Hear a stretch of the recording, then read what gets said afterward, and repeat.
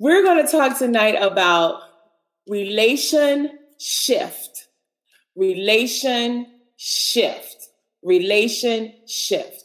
So I know we usually talk about relationships, but relationship is when we actually switch places with the person that we are supposed to love. So that's when I consider them before I just go on about my way or just say anything. I consider relation shift.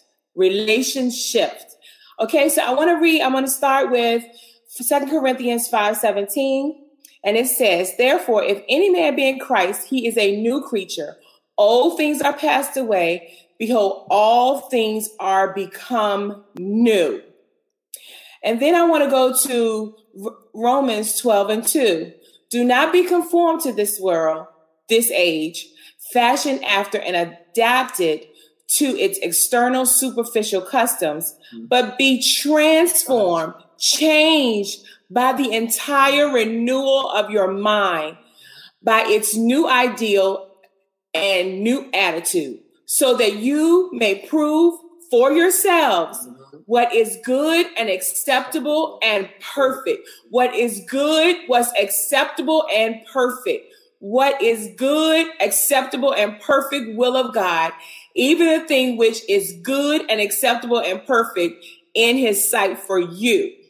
So tonight I want to talk, like I said, I want to talk a little about relationships. And some studies indicate that our self-perception is established before the age of 5. Before the age of 5, you had a perception of the world. You had a judgment of what you thought the world would look like. That is a tiny window to form your vision of the world. And so when we think about that, we can also think about how sometimes in our culture we get lost and see there's always something being taught. Even when you're not saying anything, you're still teaching with your life. So by the time we're 5 years old, our experiences are shaped and our judgments. Now, let me tell you what judgment is. Judgment is coming to a conclusion without all the facts. Come on. Coming to a conclusion without the facts. Yes. So you may be thinking, well, why did this happen to me?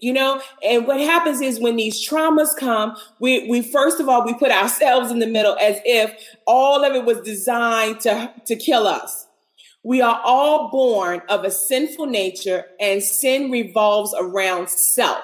So whenever you consider sin, you are considering yourself. It's never God in the middle of it. Sin is selfish.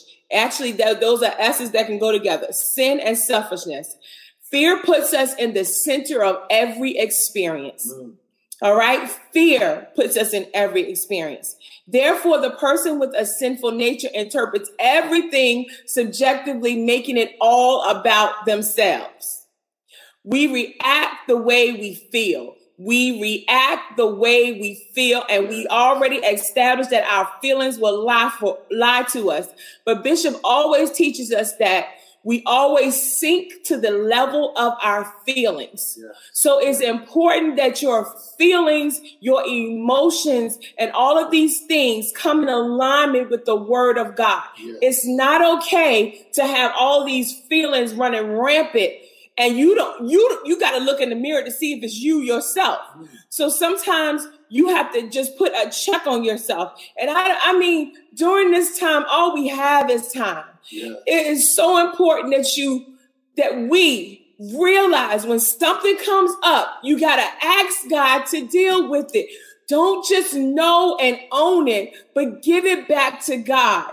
Actually, ask him, where did this come from, God? What happened to make me think this way? Why am I blocking your blessings?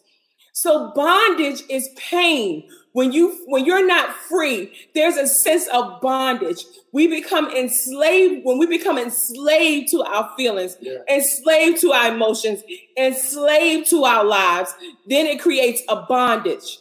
Chances are, if we can't say no to people, we are not saying no to the devil. If we're not saying no to people and setting clear boundaries, remember last week we talked about setting spiritual boundaries as well as natural boundaries. But if we're not able to tell people no, chances are we're not telling Satan no. Boundaries. Now, we're not talking about boundaries being walls. We're talking about boundaries being fences. Yeah. That's a visible area where it's a territory that's marked off. Okay? So there's a big difference in walls and fences. Yeah. All right? So our viewpoint of the world is from our own selfish viewpoint. What happens around us will eventually take place in us if we don't control our environments, if we don't control what's going on, what we introduce to ourselves, what we entertain. So then that goes back to this thing called codependencies. And that's when the habits are formed during our developmental years. So I want you to take a trip back in your own past. What was it like growing up? What was it like? Was it loving? Was it nourishing? What was your perception of God? What was going on? Who was raising you? All of this stuff is important. This stuff that's happening today already happened a long time ago. It is so important. I see every day why God says that you should love your neighbor as yourself. Because yourself is what puts the eyes to the relationships, any relationships that come your way. It's how you see things. And when we have a bad outlook on things, I want to use this piece of tape to actually symbolize that. So if we have a bad view of things, this is kind of how it looks. It's distorted. You can't really see. You can hear me, but you can't see clearly when pain is in your life that you refuse to deal with. Everything looks like this. It's a problem when you're trying to put it together. You don't know where to go. You're lost. You don't know what's going on. But what we do is we'll judge to see what's going on because we don't have the vision of God in our lives. So it's kind of like looking through that piece of tape. You know, I can't really see clearly. I can see some things. I see a little bit that's what's going on, but I don't have a clear view of God. So this is why it's so important that we allow God to renew our minds, as it said in Romans. Renew our minds. Renew our minds. Yes. Renew. And then we have to keep saying to ourselves that I'm not a victim. Once I accepted Jesus Christ in my life, I am a new creature. I am a new creature. All things are made new. And that's something that we have to keep rehearsing, because humanly, we want to keep going back and accusing ourselves. That self-manipulation is killing us. But we have to accept God's reality in our life. It's so hard. We feel like we have to work for everything. We feel like when we fail, we have failed and there is no recovery. And then we instead of God writing our names in the book and giving us new grace every day, we look at it as, oh my God, this big man in heaven is just waiting for me to mess up. He gave me this book of rules that I can't live by. And now he's just going to punish me. So you have to really, really, really grasp your belief system and ask God to renew my mind every single day. Renew my mind, because God, there's some old things that keep trying to take me and put me in bondage. So God, I need you to renew my mind. I need you to renew my heart until I can believe it. Renew my mind. Renew my heart. You said I'm new. You said that you cast my sins into the sea of forgetfulness. Yeah. So I refuse to bring them up. You are not your past. You are not your mistakes. No. And you can have healthy relationships. Yeah. As we learn to think as God thinks, we exchange depression, hopelessness, joy, lack of expectation. We exchange those for the joy of the Lord. We believe God has a wonderful future plan for us. According to Jeremiah 29:11, he has planned it. He has mapped it all out. Yes. No matter what your past has been, God has a bright future for you. He sees you totally different. God sees us complete. You are not incomplete when you are in Jesus Christ. You have everything you need when you actually abide in Christ. He never meant for us to be dependent, but he said he is the vine and we are the branches. Yeah. So as long as we are in him, we will produce what he has for our lives. When we have negative thoughts, we end up with negative results. Yes. But positive results open the door for God to work in our lives. If we think we are unable to do certain things, we will then render ourselves unable. Even though God's word said that we can do all things through Christ, we defy the word of God. Did you not know that your thoughts and your thoughts can be more powerful than the word of God? Did you know that? Perhaps I'm not experiencing abundant life because I continue to exalt my knowledge against the knowledge of Christ. Our thoughts can be more powerful than the word of God. This means we must reconsider our past judgments of events and people. What have you judged that you did not have facts about? Otherwise, we lock ourselves into our current patterns of thinking. There's a pattern of thinking, and that pattern of thinking blocks the truth. That pattern of thinking that I'm still that person that was abused when I was young. I'm still that person that was bullied. I'm still that person that nobody wanted. I'm still that person. I'm still that person that couldn't pass the test in school. I'm still dumb. I'm still ignorant. These are the things that we tell ourselves when it comes to doing extraordinary things for God. But God is not dependent on your ability. He just wants somebody that's available, somebody that's dumb enough to say, God, I don't know it all, but I'm available to you. I am ready for God to expand in my life, but I got to make room for God. See, sometimes we can get booked up with everything else but God. But during this season, I'm doing all the spring cleaning I can do in my life. You got to really, really, really go in the depths. Let it happen. Visit the pain. Let the pain surface so God can deal with it. He wants us to be whole. He wants us to be not just healed, but he wants us whole. So whatever I think, I seek to confirm. So if I feel like I'm not good enough, then I seek to confirm it. But guess where I confirm it at? I confirm it in somebody else that I judge. So what I do is I take my insecurities and I mix it into a potion into every single one of my relationships. So when something like that reminds me of the pain of my past, then it reaffirms that pain in my life, saying, I can't, you're less than, nobody wants you. But it's kind of like you tickling that part of me that I don't want nobody to touch, So you got to realize what is going on. It's not the next person's fault, but we got to lay out before God. Let him come in.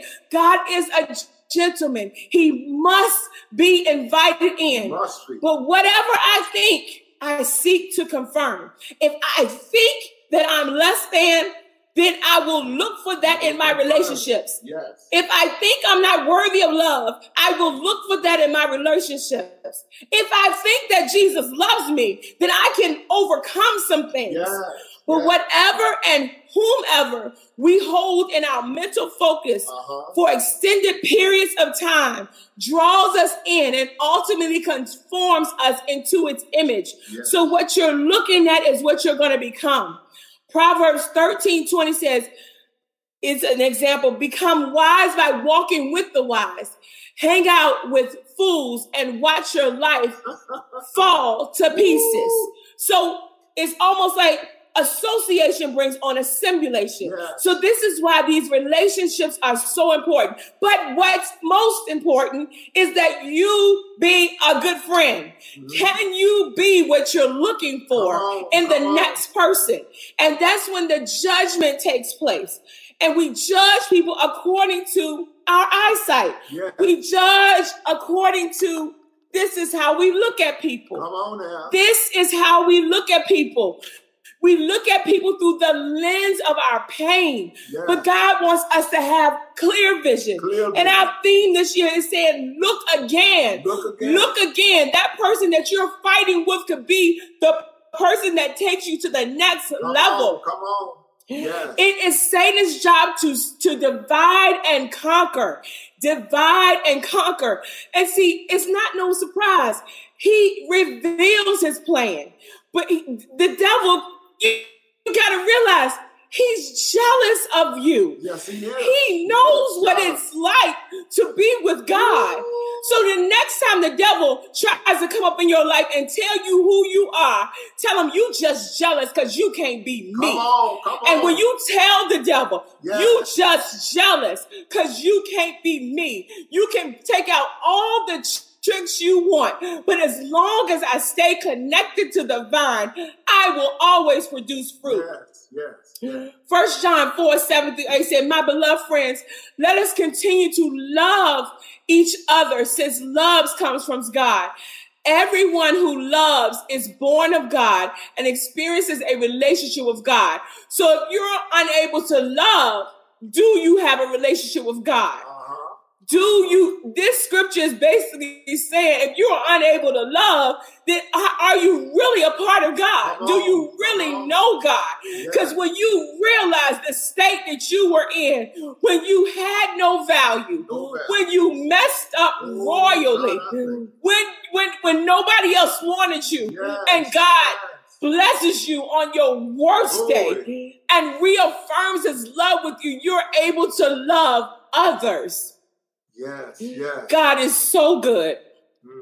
Matthew, until we can learn to love ourselves and God, the only voice we will hear is the inner voice of self-criticism. Self-criticism is the only voice we will hear until we're able to love ourselves. Love ourselves. Matthew 10:8 says, cure the sick, raise the dead, cleanse the lepers, drive out demons freely without pay. You have received freely without charge. Give. Without pay we receive, without charge we give. We are so used to labor until it's hard for us to receive freely. But the things of God are freely given. Freely given. The day of just working for God's approval is over. It's over. You have God's stamp of approval on your life. Now, what are you going to do? You were not denied. You were approved of God. Approved. How we judge God to be mean and critical. How do we judge God? Do we judge him to be mean and critical? It's extremely difficult to serve someone who is critical and harsh. Our picture of God will either make us run to him or make us run away from him. What is your picture of God? How have you judged God?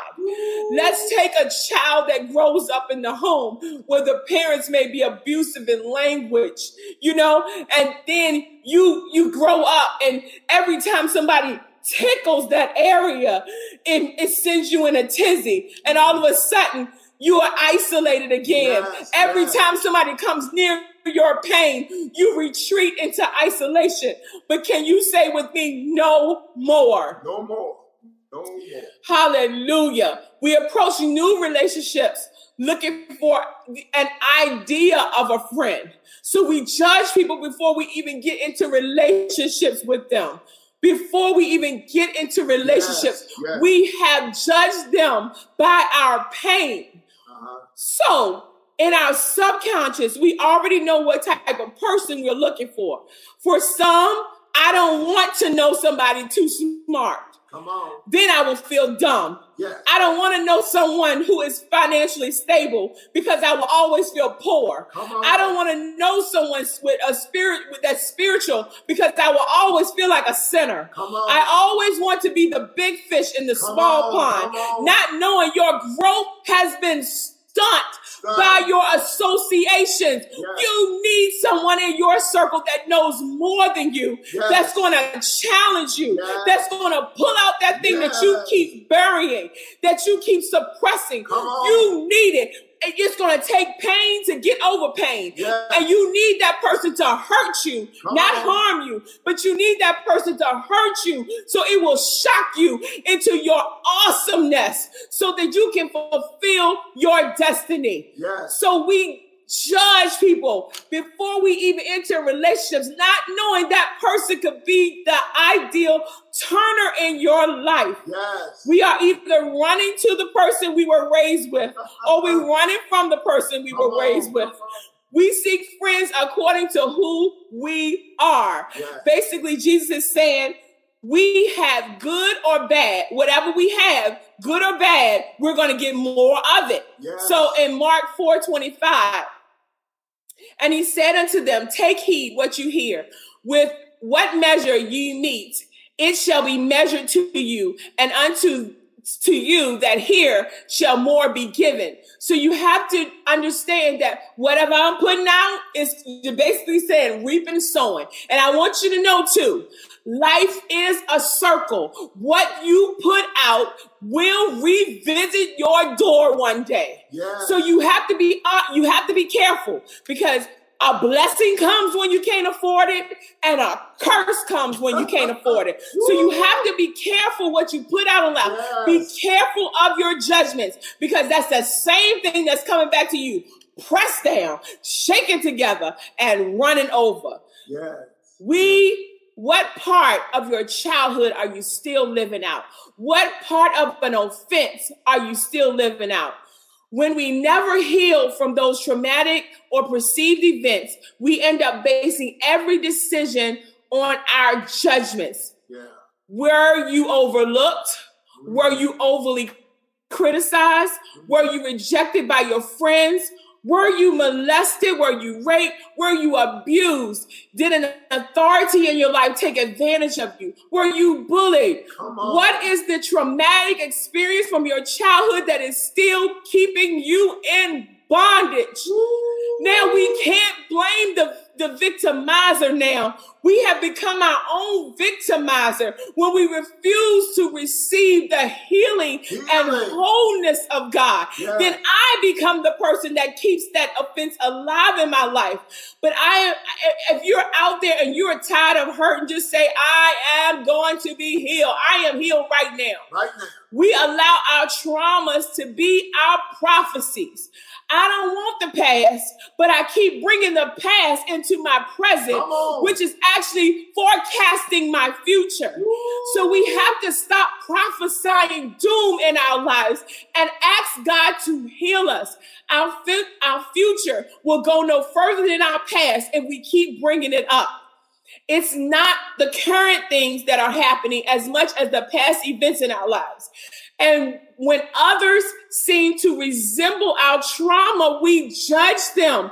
It's not that person was out to hurt you, but they just reminded you of a traumatic experience in your life. And you are pushing people away because you refuse to heal. Sometimes holding on to the blame means more to you than actually getting healed. Because if I stop blaming, then I have to take responsibility. Come on. The lower the esteem, the harsher the judgment. Yes, if we don't think well of ourselves, we will believe that others don't think well of us. And we will always feel victimized, leaving us fearful and paranoid. Yes. Paranoid. Word. Feeling everyone is out to get us. But that's just paranoia. Let's pause right now. I want you to think of 10 things you believe about yourself. And you know what? Because of time, write down 5. 5 things you really believe about yourself. 5 things you believe about yourself. 5 things. I want you to think about those traumas that you've come through. I want you to think about all the best blows of Satan that you overcame, and you are here today in your right mind when you should have lost it. Just 5 things you believe about yourself. You believe about yourself. Yes. 5 things that you believe about yourself. Yes. So we got these things going on. I hope you got your 5 things, because I want you to hold on to that page. I don't care what you wrote it on, if it's a napkin or whatever, because we're going to build on these 5 things. Judgment always seeks to answer the question, why? So it wants answers to what happened. So when I can't get my answers, I come up with my own predictions of what I think happened. The judgmental person is always offended. Now, let's look at offense. An offense is something that causes you to stumble. Mm-hmm. So it's only an offense when they set out to make you stumble. Your feelings being hurt is not a stumble. You feeling inadequate is not a stumble. Mm-hmm. Feeling angry or ignorant is not a stumble. That's how you view yourself. That's your self-criticism talking. It's the same pain with a different face. For something new, we must make room, make room, make room, make room. In making room, we have to lay out before God and maybe a Christian counselor or our pastors and speak the whole truth, not those guarded words, not what you think somebody wants to hear, not painting a picture of yourself almost good when all this bad is going on. This is why I believe God emphasizes confession is good for the soul. Yes. Some things you can give to God privately, but some things you need to talk it out. Talk it out. Thank you, Jesus. Some things are buried and protected, but lived out in our subconscious, controlling our outlook and our actions. All right. So in relation to, in looking at relationship, we always keep our brothers and sisters' best interests in the forefront of our mind. Remember, relationship, I'm shifting. And when you have relationship, you don't put more on your friends than they're able to bear. All right. Friends don't share things with friends that they can't handle. No. This is another relationship buster. When you love somebody, you don't put more on them than you know that they're able to bear. Because after you finish, they may not ever recover from the mess that you told them. And you got people that's outside of church now, or you got people that were effective in ministry, working with all their might. Now they don't know what to do. They're on the outside looking in because they're carrying the burdens of somebody they called a friend. Friends don't share what friends can't handle. Come on. When our minds are distorted, we look for others who validate our bad behavior and thinking. And that's what we're doing when we share things that our friends cannot handle. Take a look at your circle now. Who is healthy? Are you the strongest one? Do they correct you in error? Or are they compliant with all of your bad behaviors? The Holy Spirit will lead and guide us into all truth. It's a complete package. But I'll encourage you today, healing is a choice, but you can leave it unclaimed. Healing is available. If we don't keep overriding it, it nudges us to live in freedom. Any major change that's going to take place in your life will require a system of support. Yes. You need a system of support. And that way you're able to live transparently, but you need a system of support, not someone that's just going to be compliant with you, but someone that's going to challenge you. Remember, iron sharpens iron. Yes. And you do not want to be a knife with a dull blade, because that makes you useless. when needed. So you need the iron, you need the challenges, you need the disagreements, but you don't have to judge to have that. Remember, we're talking about relation shift. And I want you to actually pray this week. Lord, help me to break all agreements with the devil. Come on. Lord, help me to break all agreements with the devil. Let God, I'm telling you, when it comes to mind, but you gotta make room for God. But I promise you, if you lay out before God and you say, God, I want to do right. God, fix my heart. God, show me the error of my ways. He'll start bringing it up a little bit at a time. And as he brings it up, you say, God, I know that's wrong because your word doesn't say that. I give it to you. Fix it for me, God. And then whatever God speaks to you, act on it and act on it immediately. But Lord, help me break all agreements with the devil. God, help me to break all agreements with the devil. Don't judge, get clarity. The remedy to judging is to get clarity. Confront, which will sometimes cause your pride. But clarity clears confusion. Clarity kills confusion. You're going to lose a lot of good people if you don't seek clarity and choose to live in confusion. Clarity kills confusion. Clarity kills confusion. It also kills judgment. So Lord, help me to break all agreements with the devil. Refuse to judge.